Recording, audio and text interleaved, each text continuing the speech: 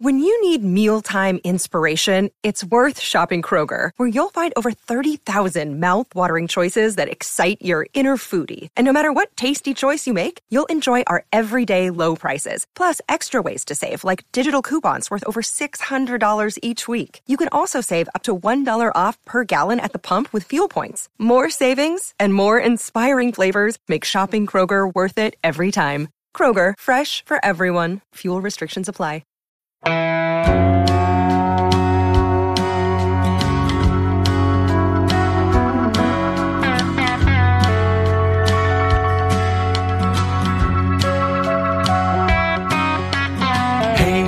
Hey, where you been? Buckeye Talk is about to begin. Hey, come on in. Back to your Thursday afternoon Buckeye Talk. Doug Lesmerises, Nathan Baird, Stephen Means. We just watched the second day of Ohio State football practice. We were in there at 8:30 on Thursday morning. We watched 4 periods, about 20 minutes of stuff. And then afterward, we talked to offensive coordinator, receivers coach Brian Hartline, and 12 players because they are off for spring break next week. So Jerry Emig and the SID staff gave us a boatload of dudes to talk to. Marvin Harrison Jr., all the second-year receivers, Xavier Johnson, and then a bunch of linebackers, the guys who aren't hurt, Steele Chambers, Reed Carrico, Gabe Powers, CJ Hicks, guys like that. So we're not going to do all that right now. We're going to drop a receiver pod Friday morning for you guys. But we want to focus off the bat here on Brian Hartline, not receivers coach, but Brian Hartline, offensive coordinator.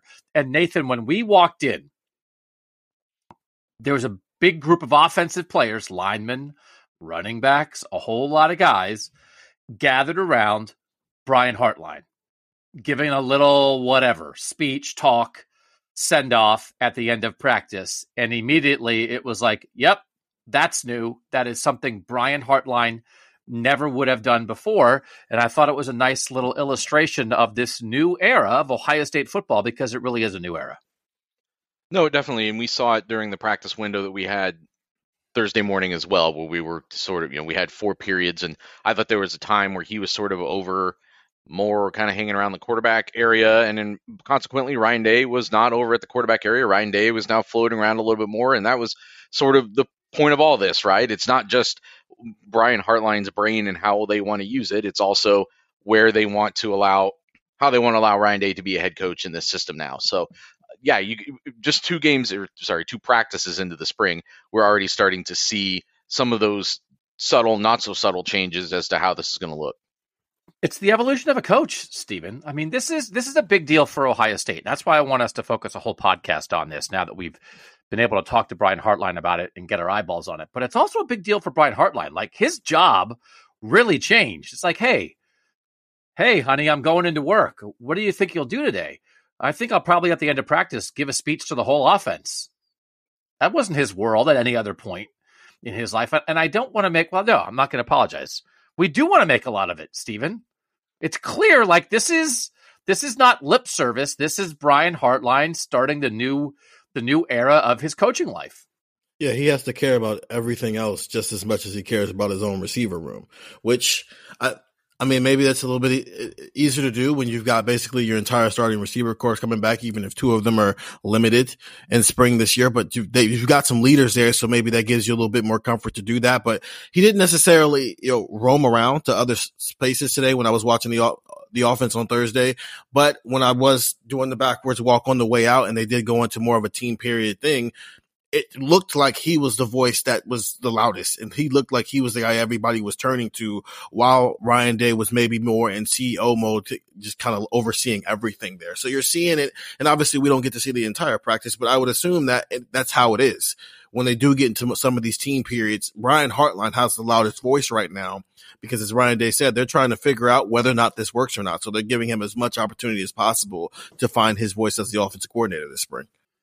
And this was something that was discussed after the first practice on Tuesday, Nathan, where Ryan Day was like, people were saying like, hey, you were roaming. He was like, yeah, I was roaming early. And then by the end of practice, I found myself hanging out with the quarterbacks because I kind of couldn't help myself. But Brian Hartline and Ryan Day I have to figure out this dance together. And it's just different because I don't know that we ever if you had a group of defensive players in a huddle at the end of practice, I don't know in my life here covering Ohio State that I ever would have expected the head coach to be in the midst of that huddle. Not Jim Tressel, not a defensive guy. Maybe Luke for a year. Maybe Luke Fickell would have been.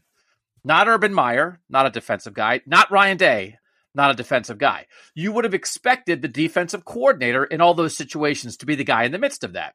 Jim Knowles has the whole defense around him. Of course. Kerry Combs, Chris Ash, Jim Haycock. Yeah, that's how that works. But it would have made, up until this, Nathan, Ryan Day's been a head coach for 4 years. And if there was a bunch of offensive guys in a huddle at the end of practice, you would have expected Ryan Day to be in the midst of that. And it's just evening it out a little bit, right? They should be able to do this. And then, I don't know, I almost look forward to the day when Ryan Day's in the middle of a defensive huddle. There's 40 defensive guys and Ryan Day's in the middle. Why? Because he's the head coach of the whole team. So I think it's not just, they're not putting on a show for us, but I just thought the optics, that hit home with me of like, that's Hartline's group. Why is that Hartline's group? Because he's the offensive coordinator.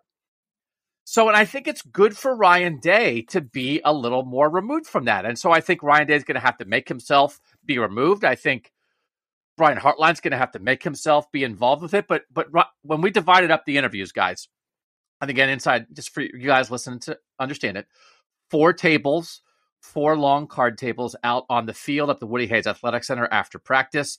People sitting at all the tables. We drop recorders at all the tables to make sure we get all the sound, but then we try not to duplicate where we are. Nathan's at one spot, Steven's at one spot, I'm at one spot. So Nathan, you were at Brian Hartline the whole time, right?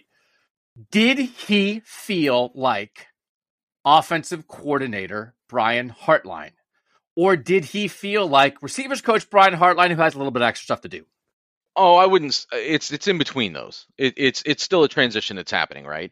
Like, we're asking him about greater offensive things and having some input into the quarterback decision, although he said he defers that mostly to Day and Corey Dennis, obviously, and some of the greater things, the larger sphere of the offense, but obviously a lot of wide receiver talk with him because that's an interesting group. And especially with those young guys that we haven't gotten to see, we wanted to learn some things about them. But just in general, I think it's still the best way to say it is that it's still something in transition. And that makes sense because it was just January December they were talking about it. January they did it, and it's only the first week of March now. So this is something that is going to accelerate, I think, throughout the spring, the way Ryan Day had talked about it, that when they got into competitive situations, they would try to give him situations to call the offense, let him kind of get his feet wet with that. I think it's just something that's going to be a process because he's never done it before. It's not someone who can take his previous coordinator experience and apply it to what he's doing right now. So let's apply this offensive coordinator discussion to the quarterback battle, Stephen, because that's where all the eyeballs are. There have been times when the quarterback battles have been a little goofy around here, as we have covered many times in the past. There's been numerous times where they maybe kind of didn't pick the right guy. I thought it was a huge problem in 2015 when they were trying to figure out JT Barrett and Cardale Jones that Tom Herman was gone and Tim Beck was in as the new quarterbacks coach. And Tim Beck, the first time I talked to him, basically was like, I don't know, it's not my deal. I just got here. I'm not picking the starter in my own room. And I was like, oh no. And I was right. Tim Beck. He's the head coach somewhere now. Where's he the head coach? He's the head coach of Coastal Carolina. I'm sure they'll go 15-0, and we can have him on the pod. Good luck to Tim Beck. I think, Stephen, this idea, okay, so who's picking the quarterback this time? Wide open.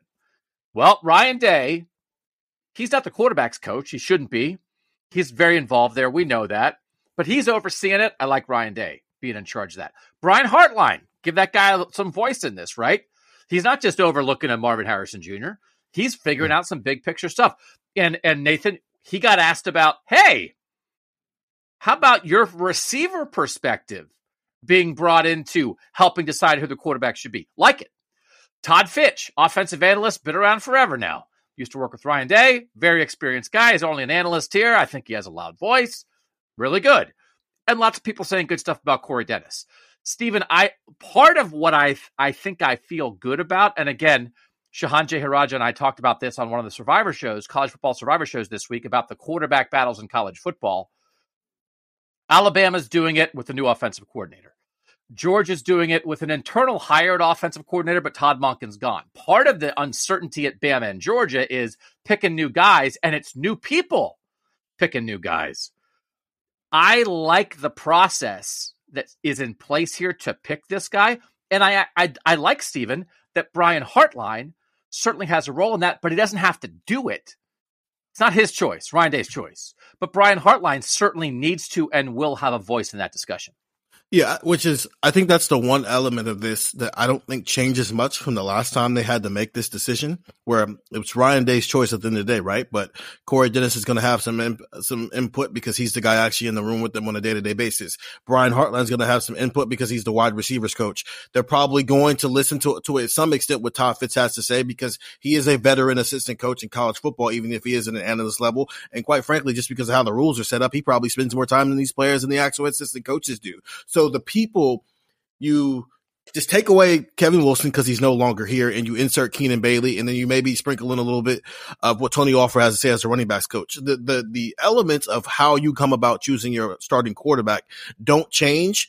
It's just the weight of Brian Hartline's voice is maybe a little bit heavier because he's the one who potentially is calling plays. But the actual people involved didn't change much, which makes this just do what we did last time, except you might just take what Brian Hartline has to say a little bit more into consideration than everybody else.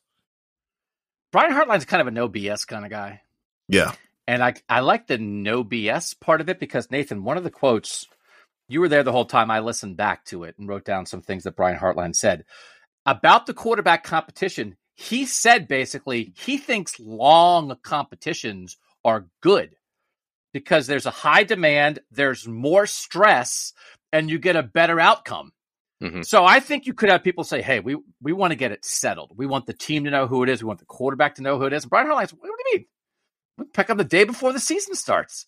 You don't want to be in the – how can being in a competition not make everybody better? That's like classic Brian Hartline to me. And I sort of like that idea of things being introduced, Nathan, into this discussion. Yeah, to be fair, he didn't say go all the way to opening day. I think he probably is familiar with 2015. Yeah. There's a middle ground that's the sweet spot there. But I thought he made good points about I don't think you shouldn't be making a choice by an arbitrary deadline. There's no reason to rush it. And I think he makes good point. And we've said all along, this isn't just the process of finding a starting quarterback. It's the process of making both of these guys better, trying to maximize both of these guys because you don't know when you're going to need your number 2 quarterback, and you need that guy to be starting caliber option. This team wants to win a national championship, and you can't have the number 2 option be some of the number 2 options they've had here, frankly, for the past few years, and still expect to compete for that.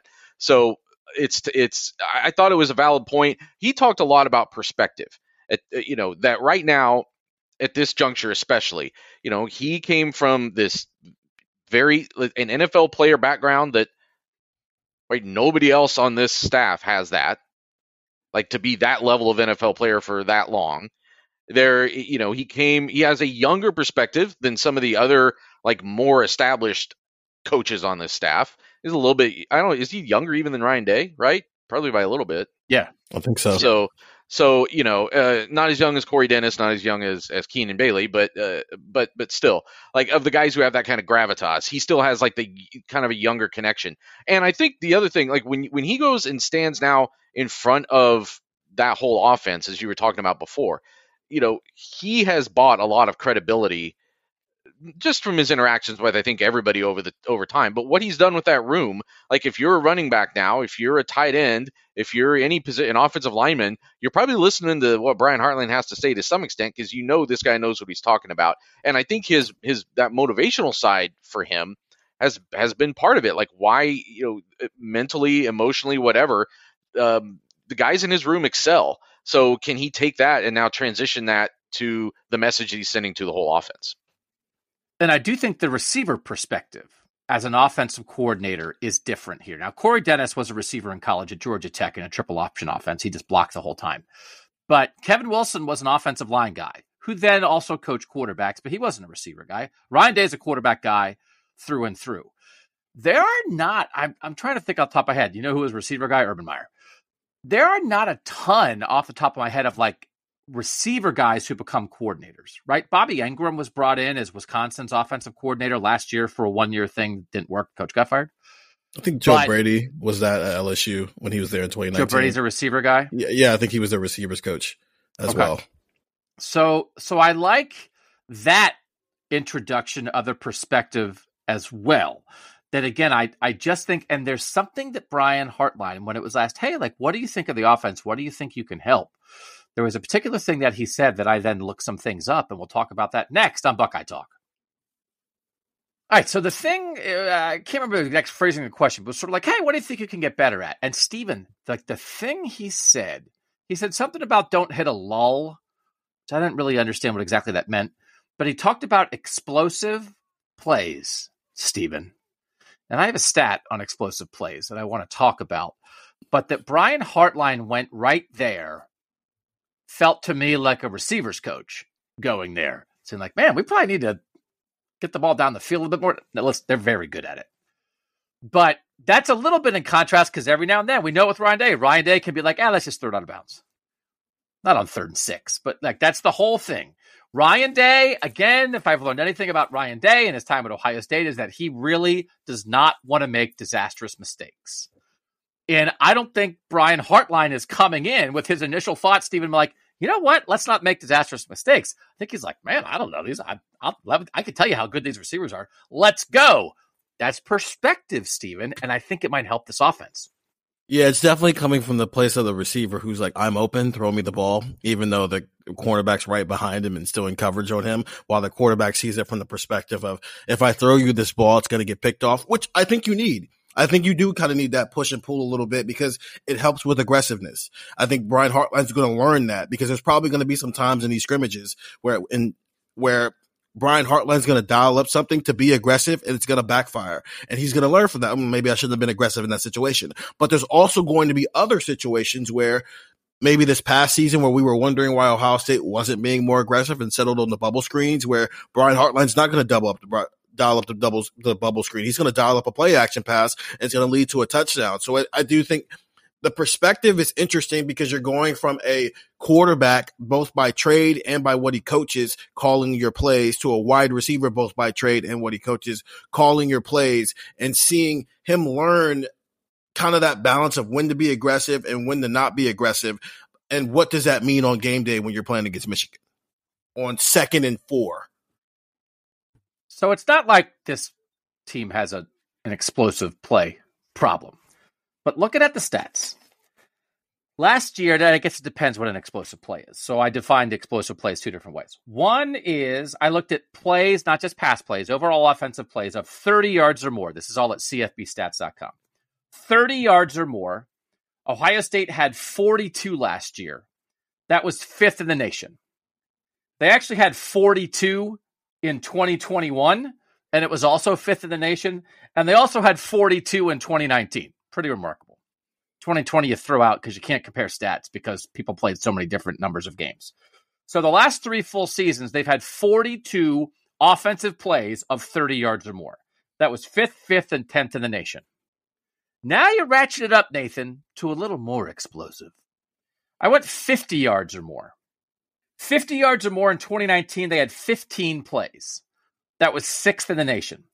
2021, they had 18 plays of 50 yards or more. That was 1st in the nation. Last year, they had 8, and that was tied for 34th in the nation. So they had the same number of 30-plus yard plays from 21 to 22. They had half as many 50-yard-plus plays. And I think we felt this during the year. We felt the reduction in play-action deep shots. They weren't doing that as much. It felt like teams were trying to take that away. I think part of it was nobody respected their run game at some point. And so you could put more as like, hey, we're not getting beat over the top by these guys. Let them run on us, right? Also, they weren't worried about CJ running the ball, right? So like, hey, let's drop everybody, make sure we don't get beat deep. Although then sometimes you ask them about it, they're like, we don't see the coverage any differently. But those are facts, Nathan. I think they need to get back to 18 plays of 50 yards or more, not 8. And it's not one thing, but if Brian Hartline is in there, and hey, like regardless of the coverage, we can't let people take this away from us. We can't. We have to do this because it's going to pay off. He brought it up, Nathan. He brought up explosive plays very early in, hey, what can be different? And the proof's in the numbers. You look at last year and how that offense was made up compared to what they had in 2019, where you had just such a balance between the Fields-Dobbins side of things and the receiver side of things.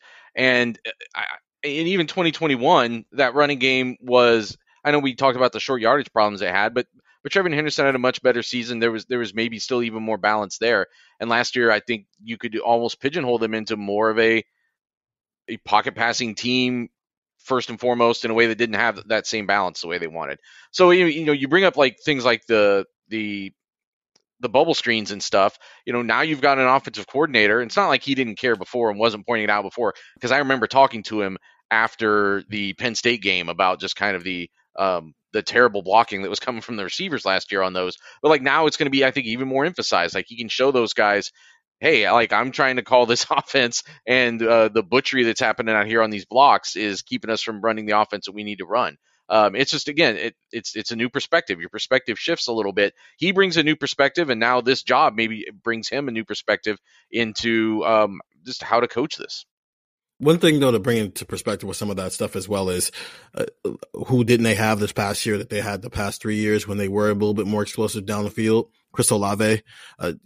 Julian Fleming is fast. He's not Chris Olave fast in a way that takes the top off the defense, a guy who can, get past two safeties anyway. It doesn't matter if the coverage is good. So maybe that plays a role into it too, is this personnel of receivers isn't explosive in a 40 yards down the field type of way, but they routinely are, in the 30s and 20-yard pass types of way, just because of what Marvin Harrison is and what Emeka Egbuka is and what Julian Fleming is.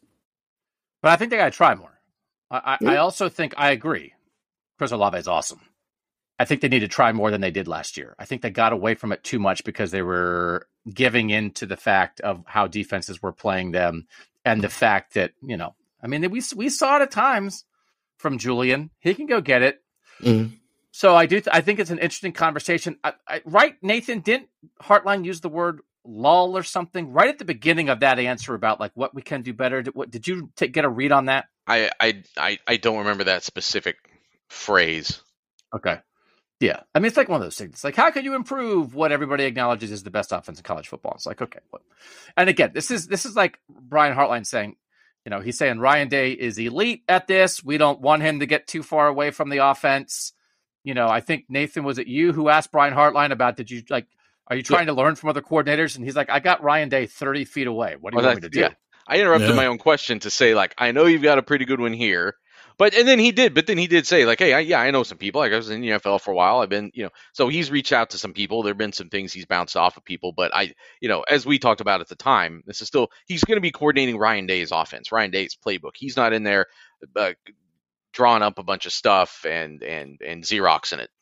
He even said that I'm not a doodler. That's just not who I am. So that's where we're going to finish. Because I found that to be a super important point to bring up. So we'll wrap it up on Buckeye Talk next after this. So Brian Hartline, in talking about that, said, I'm not the type to draw up thousands of plays, right? And you know who is? Ryan Day. Like, literally, the first thing I wrote about Ryan Day as an offensive mind here was like Ryan Day drawing stuff on napkins. Go ahead. Well, and more to your point, so is Fitch, so is Keenan Bailey. Like, those guys are all kind of from that wavelength. Mm-hmm. And Ryan Day said, I have more of a simplistic mind. So that means one of two things, right? This could be an ideal marriage of a doodler and a guy. And again, go back and read the story I wrote right before the semifinal was played about sitting in with the coaches in the offensive meeting room. It's floor to ceiling, filled with every group of plays, every possible scheme, every possible philosophical way of attacking a defense, and it's all from Ryan Day. And so I do think the idea of here's Ryan Day, and then what Ryan Day does when he's the offensive coordinator is we have all this stuff, and each week we go through and pluck out the stuff. We pull the magnet. This grouping of plays, this formation, this is what we want to do to attack this defense in this situation with what's working well for us. They don't bring the whole playbook every week, but it's all there. I think maybe, Nathan, a guy who loves to create an offense like that, a doodler, and then a, quote, simplistic mind who is really good at boiling that down, make sure you don't get too far, away from your basics, that kind of thing, could really work. Right, Nathan? That Brian Hartline running Ryan Day's offense could be really, really good. Yeah, I think they could strike a balance between the guy who maybe has everything going on in his head at one time and trying to whittle that down, and the guy who maybe just has a more direct focus of what needs to, what he's looking for on a play to play. Because you're not thinking about all of the possibilities and all of the things that you've probably imagined before. I think it can be a more like a more direct A to B kind of thing. So I'm open to that. I assume that over the course of this for him too, that curiosity is going to grow, that intellectually that's going to expand on him a little bit too. And he's going to be a little bit more versed in it. But again, it's just a reminder that he isn't coming to this the way Ryan Day did. He didn't come to this the way Kevin Wilson did. Kevin Wilson was a long-time offensive coordinator. And to some extent, not even the way that the Keenan Baileys of the world have come to it, who have been maybe like more, I say this with all due respect and affection, like scheme nerds, like guys, like he was talking about being locked in his apartment during the pandemic with a whiteboard, and him and his roommate just doing scheme on the whiteboards and wiping it clean and doing more and trading ideas and stuff. That doesn't seem like the way Brian Hartline's ever really been wired. So they have plenty of that in this system, but then what does he do from a decision-making standpoint that synthesizes that? I think the best place you see it show up is part of the reason why you take the play calling away from Ryan Day is because then you give him more time to literally do anything else. One of those literally do anything else things he can do is doodle more, because maybe you have more time to think of stuff like that because you're not worried about solidifying a game plan because you're giving those responsibilities to Brian Hartline. So it's like you said, he's running Ryan Day's offense. Ryan Day can now add to the offense if he wants, because if he has time to do that during the week now, because he's not spending that extra 3.5 hours a week trying to devise a game plan, because Brian Hartline is doing that instead. But I also think, he's still going to be on the headset too. I also think it allows Ryan Day to be thinking 5, 6, 7 plays ahead based on what he's seeing, rather than having to call the play in the moment on 2nd and 5. So Brian Hartline said it's like Madden. Kind of like, hey, you get to come in and call the plays, because guess what the deal is in Madden? They have the plays for you. Yeah. When you call a play in Madden, they don't say, okay, here's 11 guys, do whatever you want with them. It's like, okay, you want to run this little tight end rollout play, or you want to run this waggle or whatever, and then you pick it. So that makes Ryan Day Madden. And Brian Hartline's the teenager with the controller. That could be great. Or it could be Ryan Day's like, here's all this stuff. Because you know who Ryan Day does love? Ryan Day loves Brian Hartline. You know who Ryan Day loves? Keenan Bailey. Because Keenan Bailey's a scheme nerd, and guess what Ryan Day is? A scheme nerd. Love it. And Brian Hartline, if Brian Hartline's like, oh man, I like these 4 plays. Ryan Day's like, but I have 9,000 of them. Brian Hartline's like, man, these 4 really work. That's not Madden. I don't know. That's how Madden works too. No. That's not Madden. That's Tecmo Bowl. Tecmo Bowl, you had 2 runs. And 2 passes. I don't only want to imagine it as the perfect symbiosis between these two sort of different, not opposite, not opposing, certainly not opposing, just different maybe ideas of looking at this, Nathan. It also, I don't know. It might be like Ryan Day on Sunday is like, man, we sure had a lot of stuff that we practiced that you didn't call. I don't know, Nathan. I wonder, because again, do you bring out the best of each other by coming at it from different perspectives, or do you grind against each other and sort of you're 2 ships passing in the night because you come at it from different perspectives?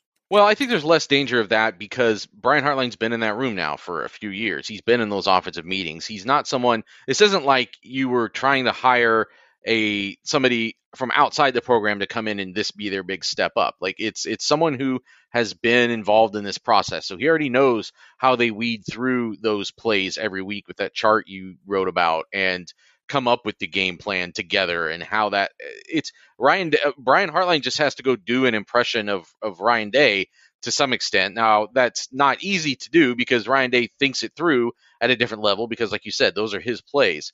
But I think he's also seen how that gets executed.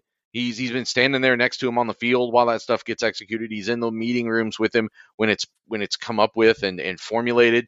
So I don't think that's as much of a danger right out front for me. I do think, though, we do need to keep in mind that, like, this is all theoretical. Nobody was talking about a problem with the defensive coordinator decision in 2021 until games started being played, or 2020, I should say. So the circumstances are similar. Like a beloved assistant coach, getting a promotion, first-time coordinator. Now Combs is a lot older, had to come back in from outside the program. But like there are similarities there, and I think until you actually see it executed, it's different. But we should have the right perspective on that and be somewhat hesitant in declaring it a success.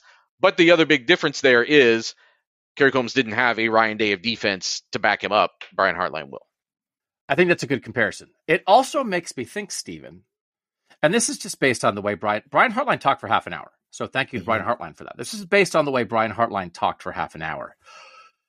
For a coordinator to say, I have more of a simplistic mind. Would anyone say that like Jim Knowles has a simplistic mind? Jim Knowles' whole thing is he's a mad scientist, right?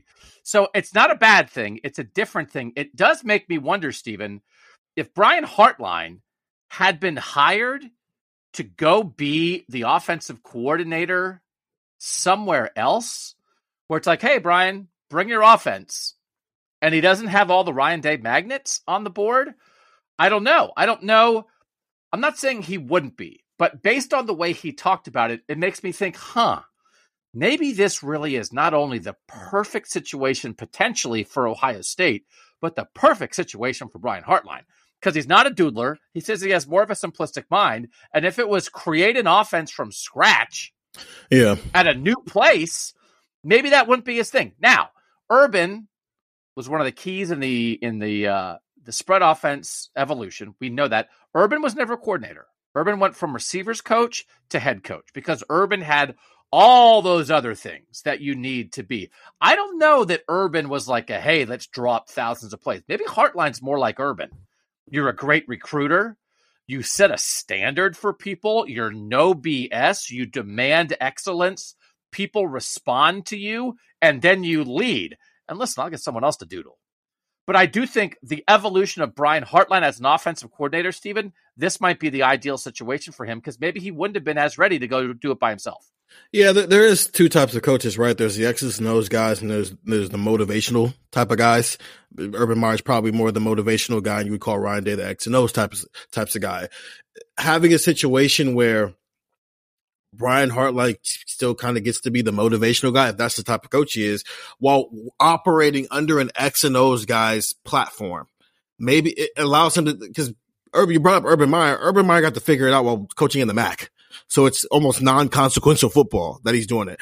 Brian Hartline has to figure it out in the Big Ten while trying to compete for a national championship every year. So put him in a situation where he can still be himself while operating with all the tools. It's almost, if you talked about this from a quarterback standpoint, CJ Stroud in 2021, his job was to not get into Garrett Wilson and Chris Olave at Jackson Smith and Jigba's way.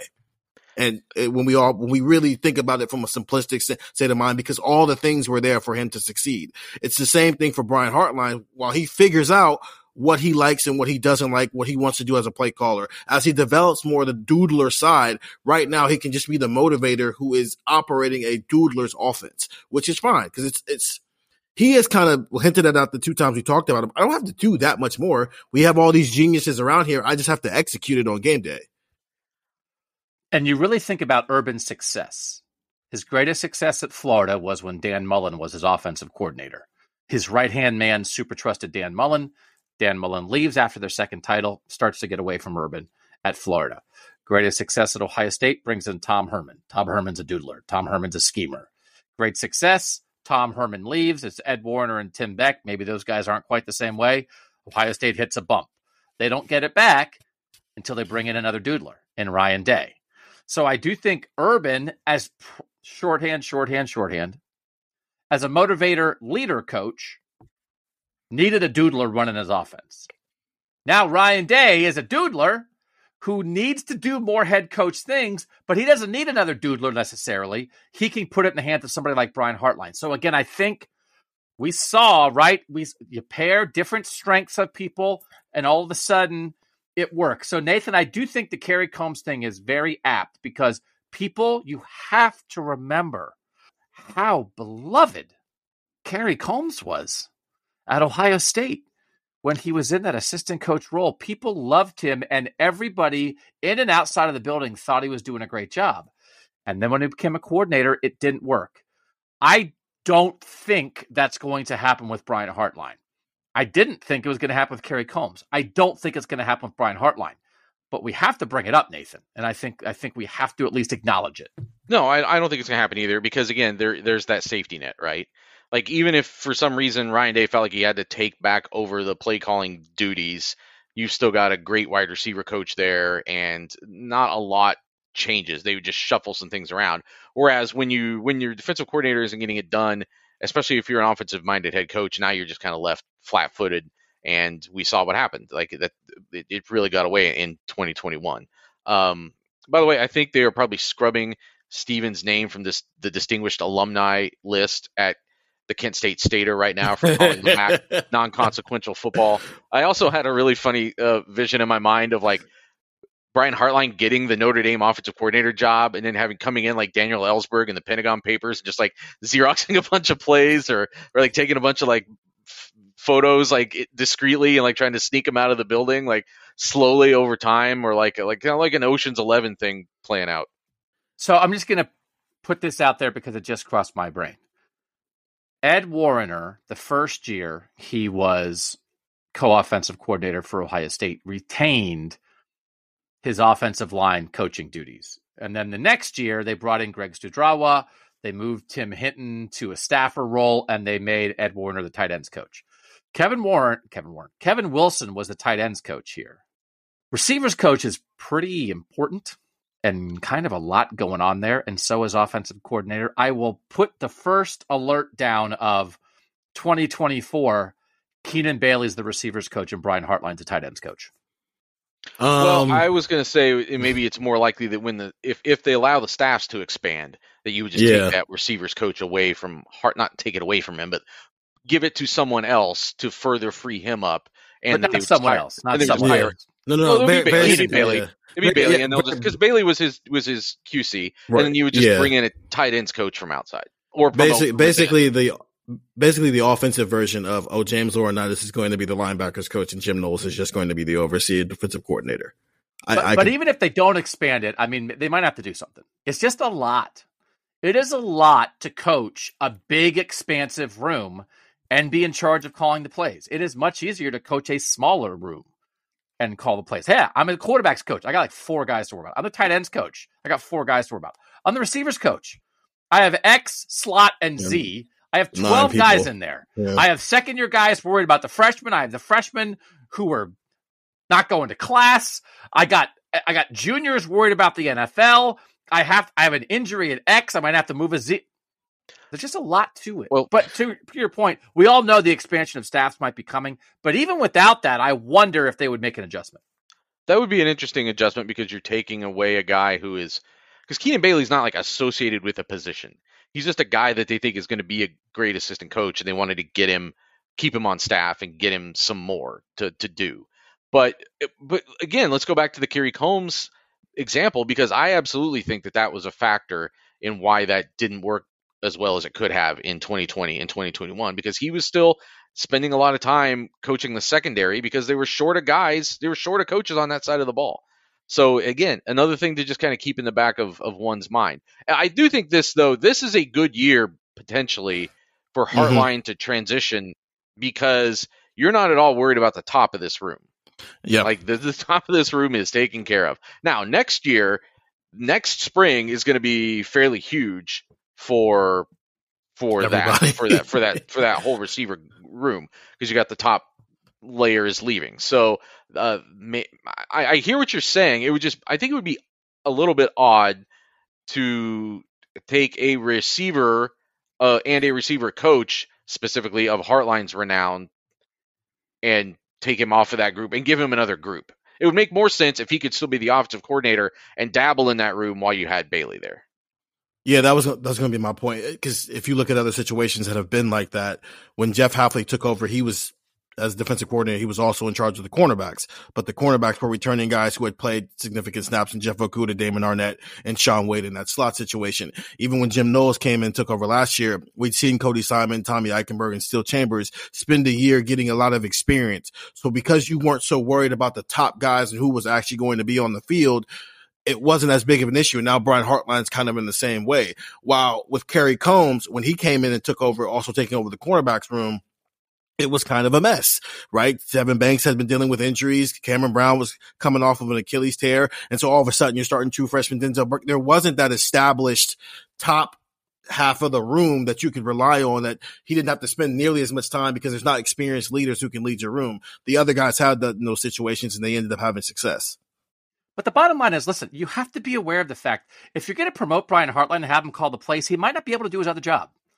He just might not. So then whether you expand the staff or not, you're going to have to take him out of that room.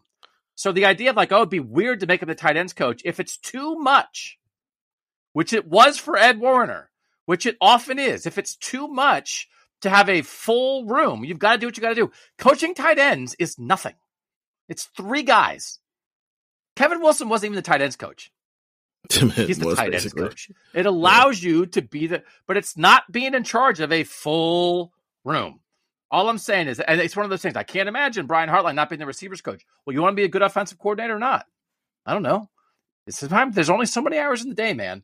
So I'm not saying for sure it's going to happen. I just think it's something you have to think about. There's one more thing I want to talk about before we go. Nathan, I never cease to be amazed by your ability to be enamored with inane interview topics with football players. Every time Harry Miller back in the day talked about Shakespeare or watching monkeys in Costa Rica, you were like, oh, what a great interview that was. And you texted out today, Steel Chambers talking about which animals would win a fight on a desert island. All I know is if I had been at that table for that conversation, I would have started screaming inside the Woody. Well, where were you? I was over having like a in-depth life discussion with Xavier Johnson that people kept interrupting as we were talking about what it means to be a human in the world. So I wasn't Xavier talking Johnson about almost brought a tear. Would beat a tortoise. I thought Xavier Johnson almost brought a tear to my eye today. It was a question he asked because I brought it out of him. Yeah.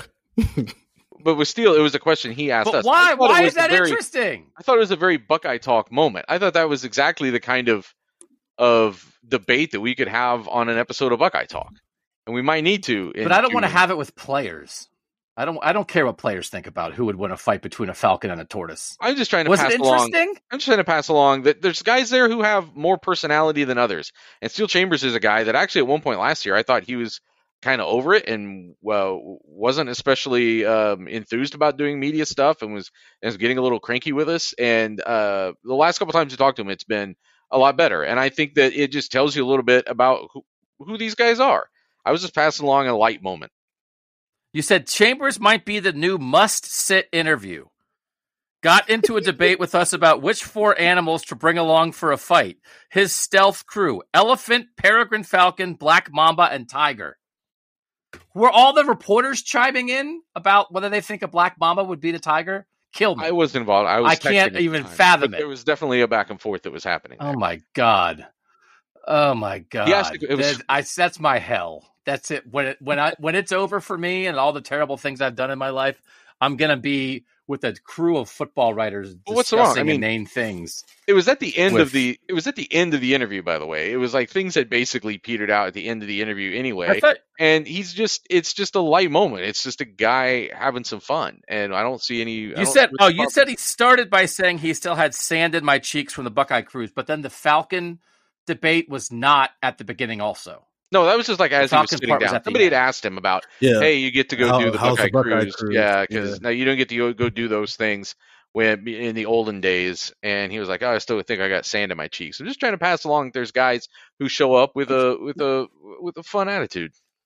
Oh man, that's a lot of guys to talk to. We got some. I'm curious what we learned from this bunch of receivers, which we'll do on Friday morning. Because, Steven, this is like this crew of guys, and it was like, are we going to get to talk to them or not? And we got to talk to all of them except Caleb Burton, who Nathan, by the way, is okay, it sounds like. Oh, well, I wouldn't say that. The Brian Hartline just called him day to day and kind of said, I don't know, whatever, day to day.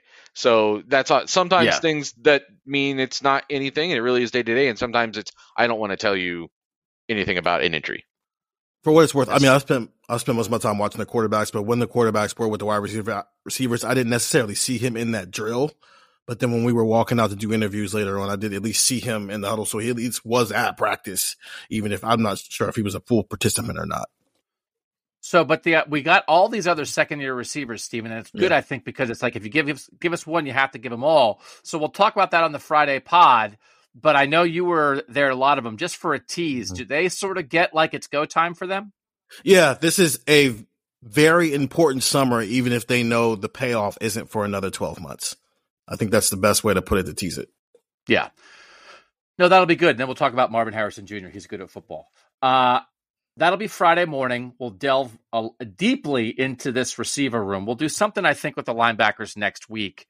But for now, we want to make sure we covered new offensive coordinator Brian Hartline at Ohio State.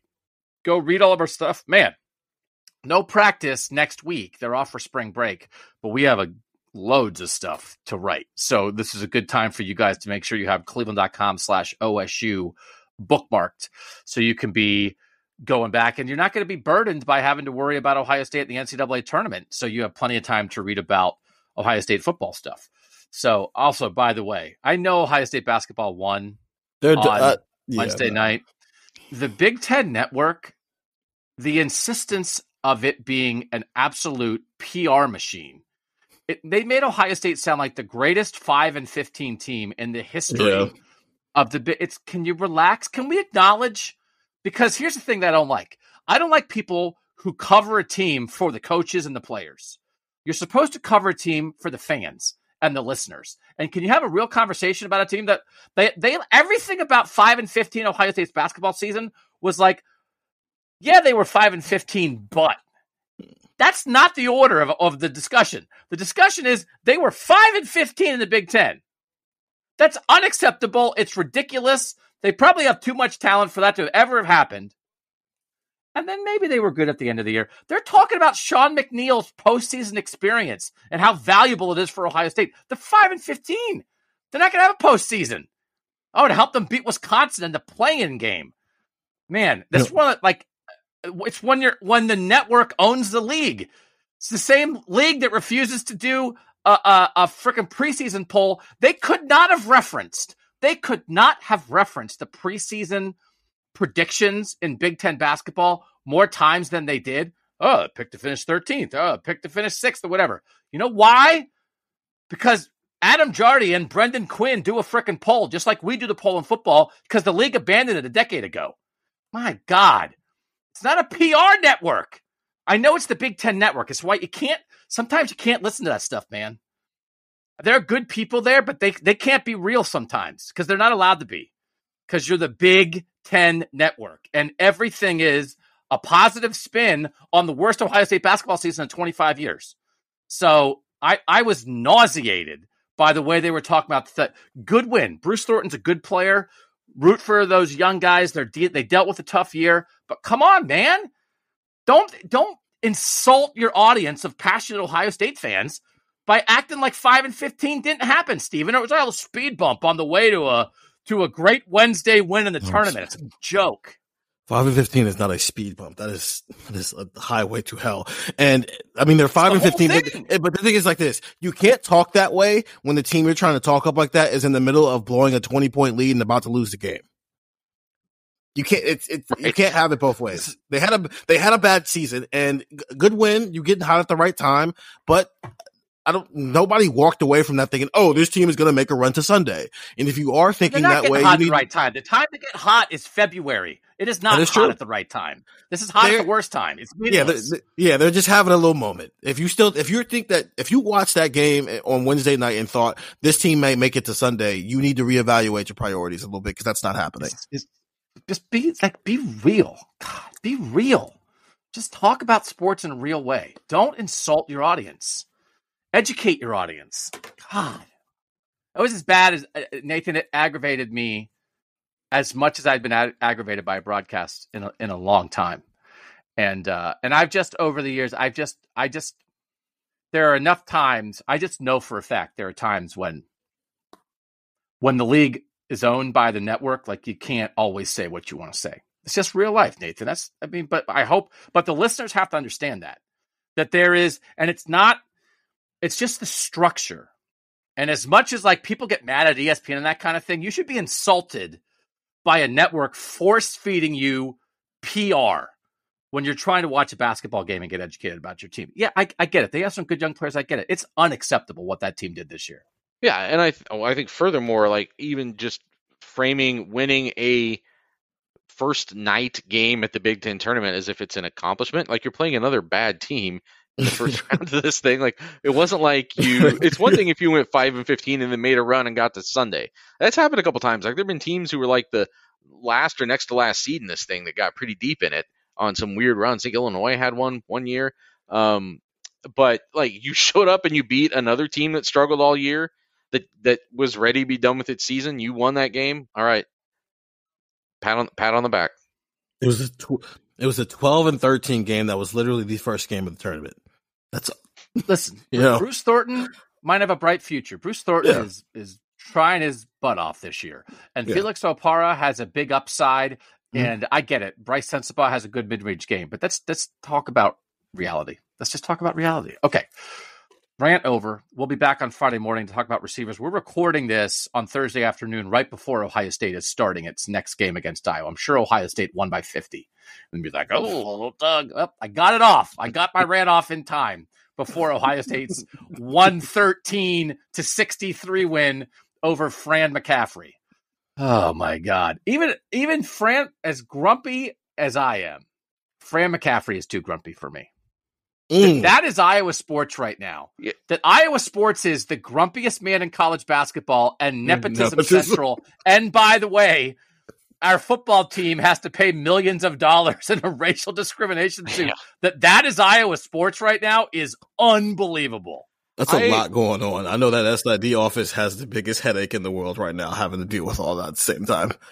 I've almost come to have a grudging respect for Fran McCaffrey because I've been around some coaches in my life, seen some from afar who have that level of like self-importance and abandonment of self-control and smarminess. Jim Boeheim at Syracuse, someone I've always thought was a smarmy jerk on his way out. Congratulations, Jim. But at least he like won a couple national championships along the way and like got to some Final Fours. Like Fran just jumped right over the like winning a bunch of games to make you feel like you deserved to be this much of a weirdo child at times, and just went right to it. And so I guess, cut out the middleman. I grudgingly appreciate it. That your life as an Iowa fan is the McCaffreys and the Ferentzes. What absolute dysfunction. If you lived in a house and the McCaffreys lived on one side and the Ferentzes lived on the other, you'd be like, I have to move. They're not your neighbors. They're in charge of your football and basketball programs. Make it stop. Okay. Now that's too much ranting. That's too much ranting at the end. Come back on Friday morning. We'll talk about receivers. Cleveland.com/OSU for a bunch of stories. 614-350-3315 to be a tech subscriber. For Stephen Means and Nathan Baird, I'm Doug Lesmerises, and that was Buckeye Talk.